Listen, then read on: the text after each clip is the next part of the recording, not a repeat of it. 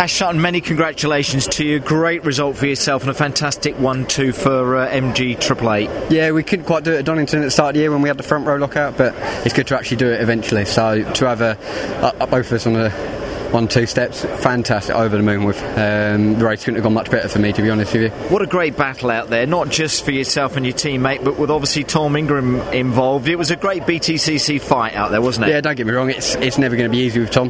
No. He's a fast driver and he is good, but I think we had the better of him. He just left the door open and I filled it with my car. Don't leave me an invite. No, exactly. Both of your cars have been strong all weekend. We've seen that, haven't we, in free practice, qualifying, and obviously in that race. Yeah, obviously the cars were working really, really well here.